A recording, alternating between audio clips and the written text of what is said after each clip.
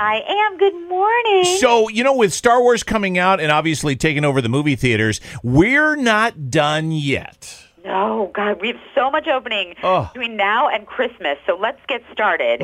The Greatest Showman. This is Hugh Jackman starring as P.T. Barnum of the circus.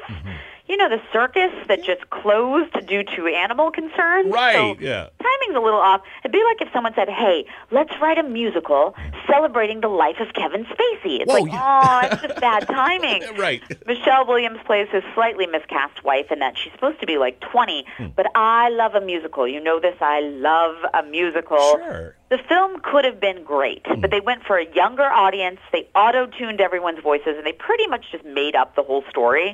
But the songs are wonderful, and I'm not going to grade this on what it could have been. I'm just going to tell you it made me smile, and Zac Efron is everything. Now, there was an embargo on the film. We could not talk about it until it was released, which is never a good sign. They don't, Right. But I don't know why, because I liked it. Wow. I give it a B. I know that I've not read other reviews of this, but I am probably way above the curve here. Yeah. It's one of those where sometimes everybody hates something, but I quite liked it. Man, that's so cool. Did. Yeah, they've done a great job promoting the heck out of going to see that movie. Yeah, it's definitely a family film. There's an anti-bullying message. I mean, they went really young, and they went really bubblegum cheese. That's what they could have made this sort of Oscar movie, but they didn't, and that's okay too. Right. It's okay. And I mean, Hugh Jackman's just amazing, and I just don't know why they didn't, why it went this way. But also opening is Downsizing with an always excellent Matt Damon as a guy who shrinks himself to live a better life, basically to my size. Right.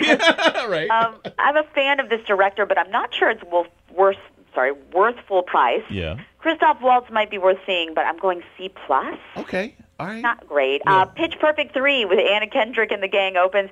Was not able to screen this, but I know there's some PP3 fans out there, so I'm not going to ruin their fun. Sure. And we have The Darkest Hour with Gary Oldman as Winston Churchill. Have you seen these previews? I haven't. It's amazing, the makeup job.